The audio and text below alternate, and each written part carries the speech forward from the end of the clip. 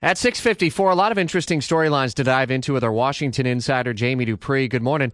Senators going to take a procedural vote today on a bill that would cut off federal funding law enforcement money. This is targeting sanctuary cities specifically. Is this dead on arrival, do you think? Yeah, I think so. It's another example. A lot of Republicans bitterly complain about their leadership, but this is another example of where they don't have the votes to do something. They've been able to approve in the House a plan that would block federal funding for these so-called sanctuary cities. These are the ones who refuse to enforce federal immigration law, and so they act as sort of a magnet for people who are here in the U.S. illegally. They don't have to worry as much about being deported.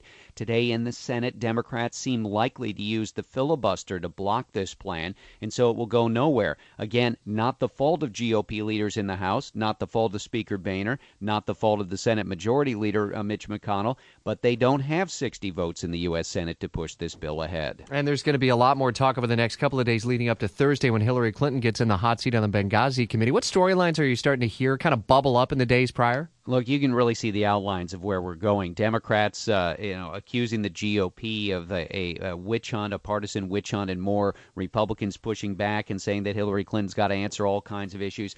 I'm still not sold, Rich, though, on the idea that we are suddenly going to plunge back into the fine detail and minutia of the Benghazi attack when it really has not been discussed for a long time. I think it's interesting that this committee has not, in the run-up to this, maybe it'll change over the next 2 days, but there hasn't been any big leak to sort of show us what new things that they've found. And I'm not sure the voters are really that up on all the fine details of that. I would think there'd be a lot more attention on the email issues involving Hillary Clinton while she was Secretary of State. But look for a big showdown on Thursday.